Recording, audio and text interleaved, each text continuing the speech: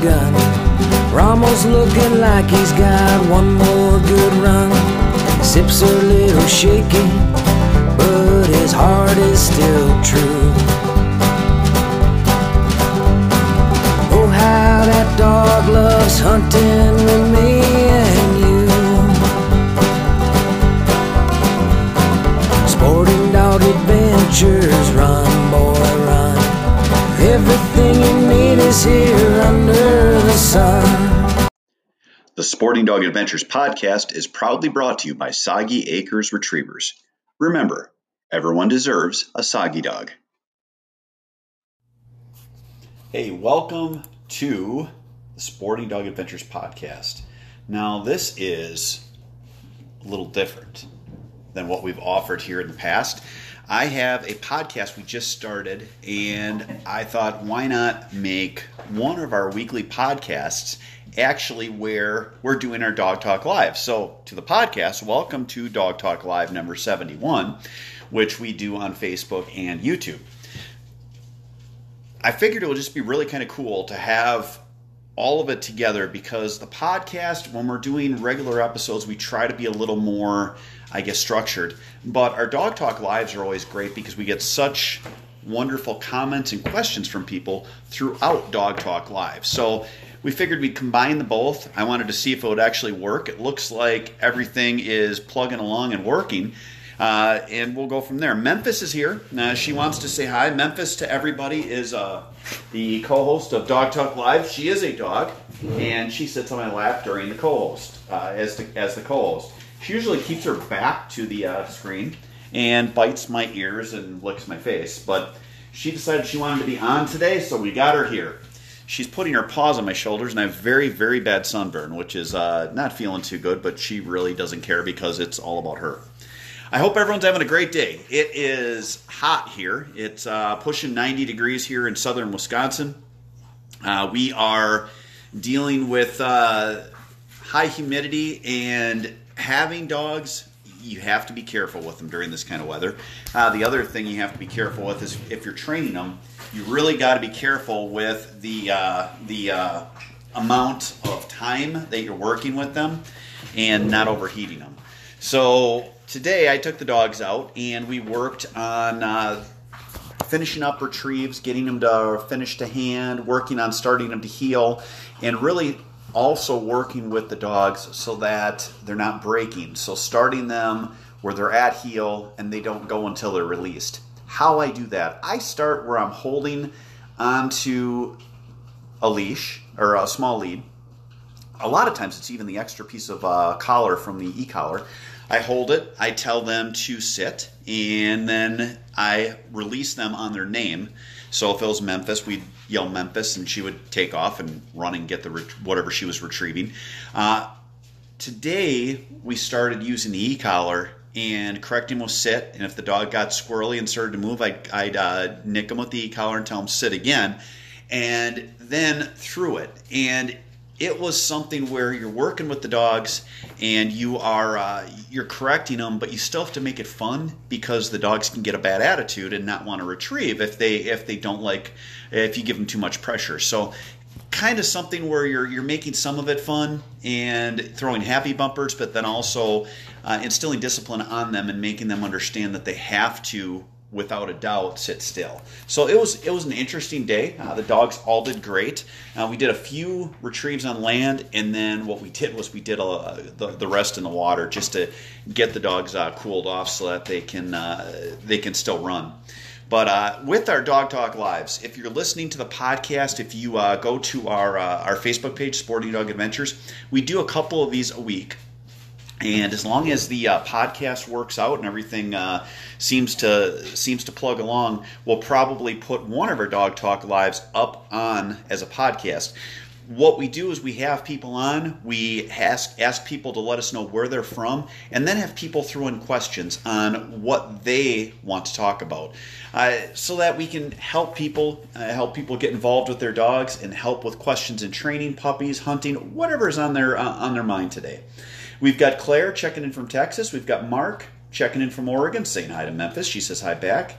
We've got Marty. He says, my lab and GPS used to love to lay in the sun on our blacktop driveway. Do any of your dogs do that? Marty, I actually was out and I put all the dogs out in the dog yard, and I'm out there, and it's just, I'll admit it, I'm from Wisconsin, so it's oppressive heat to me when it's over about 75 degrees. So we're pushing 90. It's high humidity. I'm out there. I'm sweating like a pig, and I look over, and the dogs are all laying on the ground right in the sun. And all I could do is just shake my head and think, my God, I wish I could be a dog, because it was so incredibly warm. But they didn't mind. I don't leave them out for long periods of time. Like now, they'll be out for probably about 45 minutes total. I make sure that they have a lot of water. Once they get back in, they have water when they're out there. So it is making sure you're being safe for the dogs so that they can go out and they can really have a fun time. We have Sonia from South Carolina. What kind of e-collar do I recommend? Sonia, I have 5 different e-collar models. From my time with TV, with our TV show, I worked with a lot of different e-collar companies. I also bought a few. I really like the either a Garmin or a Dogtra. To me, they seem to be the highest of quality. With that said, there are a lot of good collars out there, and being a collar snob, having where I'm training 30, 40 dogs a year, obviously I have higher standards that I want from my collars. The biggest thing that I always tell people is make sure that you are getting a collar that is rechargeable as well as waterproof. If you have where you're working with collars on things and you drop them, you don't want them to break, and you want to make sure they're waterproof, because when we're out with our dogs, we're out in the outdoors. Claire actually said she wants a collar that does tone and collar correction, electric correction.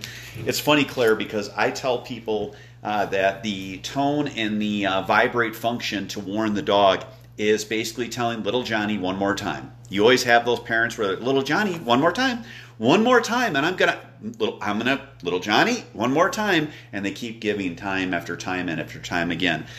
My personal opinion, I tell my clients, never, ever, ever use the tone as a warning. I don't care. It to me, it is exactly doing this. It's conditioning the dog to listen the second time. If the dog knows they're going to get a freebie or a warning, they're going to push that envelope with you. And I know most people humanize their dogs and they think, oh my gosh, you know what? I really want to make sure that my dogs, I don't have to shock them. What I will tell you is that if you use a collar and the first time you give a correction to the dog, every time they will listen quicker because they know the correction's coming. And what will happen is you're looking at a safety issue. The easiest way I can explain it for my customers when they're here training is we are on a county highway. I tell them, okay, if we're 30 yards from the highway, or let's say 30 feet from the highway, we're both sitting there, our dogs are sitting at heel, and a bunny rabbit runs out, and the dogs take off after the rabbit. Driving down the county highway at 70 miles an hour is a dump truck with a full load that's not going to be able to stop. The dogs are going to go on that truck's path. Do you want the dog that listens the first time, or do you want the dog that listens after the warning? You will condition them if you're using these warning tones and vibrations. You will condition them to always listen after they get their warning. It is just the same thing as you deal with kids, the same thing with people, the same thing with husbands, as my wife would probably say. So that is my opinion on that. But you want to make sure you're getting one that is waterproof, that is rechargeable and shockproof, so that you're not having to buy a collar twice. Please, guys, as we sit here, we need more questions. Let me know what questions you have. Let me know where you are from and what you would like to talk about today. Tomorrow, we're going to work with the dogs abbreviated in the morning, and then we are going up to work on duck blinds. I had a really good design where my duck blinds were going to float in our marsh and go up and down, and they are now falling apart. So the people that owned our property before us had worked for a electric company. I have like 12 of these poles, power poles, the wooden ones, that are sitting on my property, and I'm going to cut those and I'm going to actually use those and affix them to the blinds so that we go from where our blinds were going up and down to where we are going to have stationary blinds. So we'll put them several feet above the water, have them affixed to everything, and then go from there. Odin, any new videos this season? Odin, no. After we lost my son Cole last year and he passed away, we made the decision that we were not going to do any more videos. So the video side of Sporting Dog Adventures is no more. Maybe at some point, if an easy app is made for doing editing like I have on this podcast, we would revisit it. But as of now, moving forward, we have 9 seasons that are on our YouTube, and we are going to focus on our podcast, our Dog Talk Lives, and our social media, and just kind of plug away from there. But if you haven't watched all 9 seasons, there are 8 of them on our YouTube channel, youtube.com/SportingDogAdventuresTV. And the cool thing about that is I went back and watched a few, and I'm like, wow, these are really awesome. It was fun because I had done so many hunts that I forgot what it was like. No, Scarlett's whining. Scarlett wants to be pet and play retrieving games, and she is not happy with me right now. So when you hear the dogs in the background, realize that my house is a madhouse at times with these dogs, and that is what we are dealing with while we're doing our recording. Again, please let me know what questions you have. Let me know if you want to talk about anything today. The rest of the week, I'm going to work with our dogs. Again, we're just going into, we're just at 1 month, coming up on 1 month. We're in the 4th week. We are going to be kicking into finishing retrieves, starting our field work, and kind of really progressing at a pace that's really good. We're at a great pace with these dogs. We're going to progress to the point where we're working on not just water retrieves where they're just jumping in the pond and coming out, but where we're starting to show them some more technical things like cover on their water retrieves, having where they're leaving from different types of shore. Eventually, I've got one dog that is not part of this group that came in earlier. We're working from going from land into the water and then back onto land. So these are all the things that I do with the dogs to get them so that they are more field ready and ready for hunting season. Again, I train all gun dogs. They're all hunting dogs. I don't work with dogs that run competition. I do train my own dogs to a junior or started level, but then from there I pass them to someone that runs hunt tests, because you really got to have someone that is working on those concepts and seeing different properties for the dogs to excel at a hunt test. Whereas younger dogs, they just need to be taught concepts on a more novel level, and we have everything on our property here in southern Wisconsin and our other property in central Wisconsin where we can show them. So let's see, best way to start teaching multiple retrieves, Dan asked. Dan, you can go on our YouTube channel, and we've got a great video that I put up that you can watch. As far as explaining it, I would go on a mowed field or in your yard if you've got a bigger yard. I would throw the dog, hand throw the dog a bumper, have him go and pick that one bumper up. I would throw it again, have him go and pick it up. Make sure your dog is steady also. Then I would throw that bumper a 3rd time to that same spot, so the dog's been doing that retrieve. I would pivot and I would step in front of the dog so that I block them from going to that bumper, and I would throw another bumper shorter so that it's real close, and that's going to be your go bird, and I would send them on that, have them go pick that short bird up or short bumper up, and then I would turn and have them heeled so that they're facing that retrieve that they've learned. You're teaching them a learned marked retrieve so that on their second retrieve or second bird or second bumper, they're going to go and pick that up. So that is how I would handle it. It works out really well. You want to do it on a mowed field so the dog understands a concept and really work with them before on heeling and making sure that they're completely under control. But once you get it where they are doing that well on a mowed field, you can take them to water, you can make the retrieves longer, you can go to a little bit heavier cover. But that would be how you're going to take your dog from doing 1 to 2 to a double retrieve.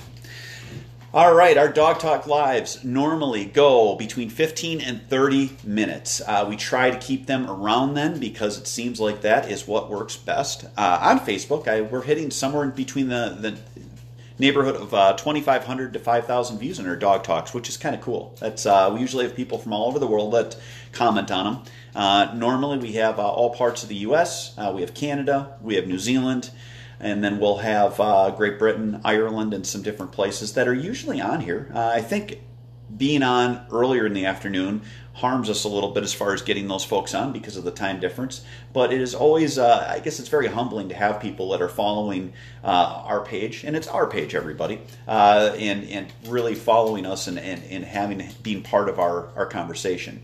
So again, we are going to give a last call to for questions. If you do have questions later, you can absolutely feel free to put them up as a comment on the Facebook Live or on the YouTube Live.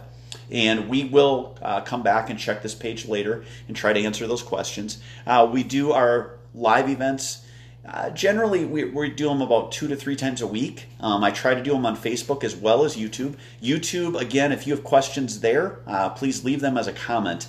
I'm running 2 different browsers open on my computer, so I can't see YouTube right now because we're recording with my phone.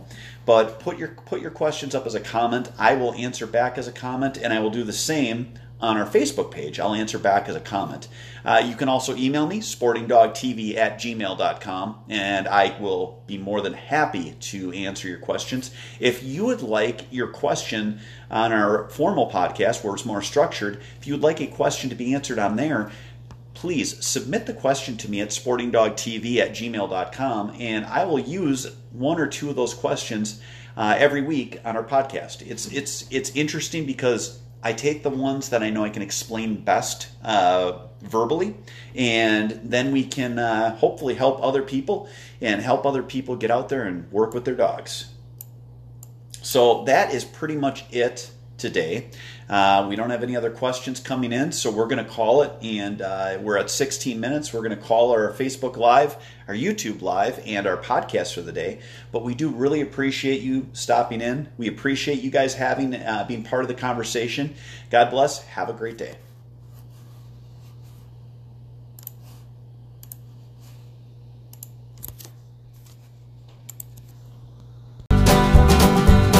Sporting Dog Adventures, run, boy, run. Everything you need is here under the sun.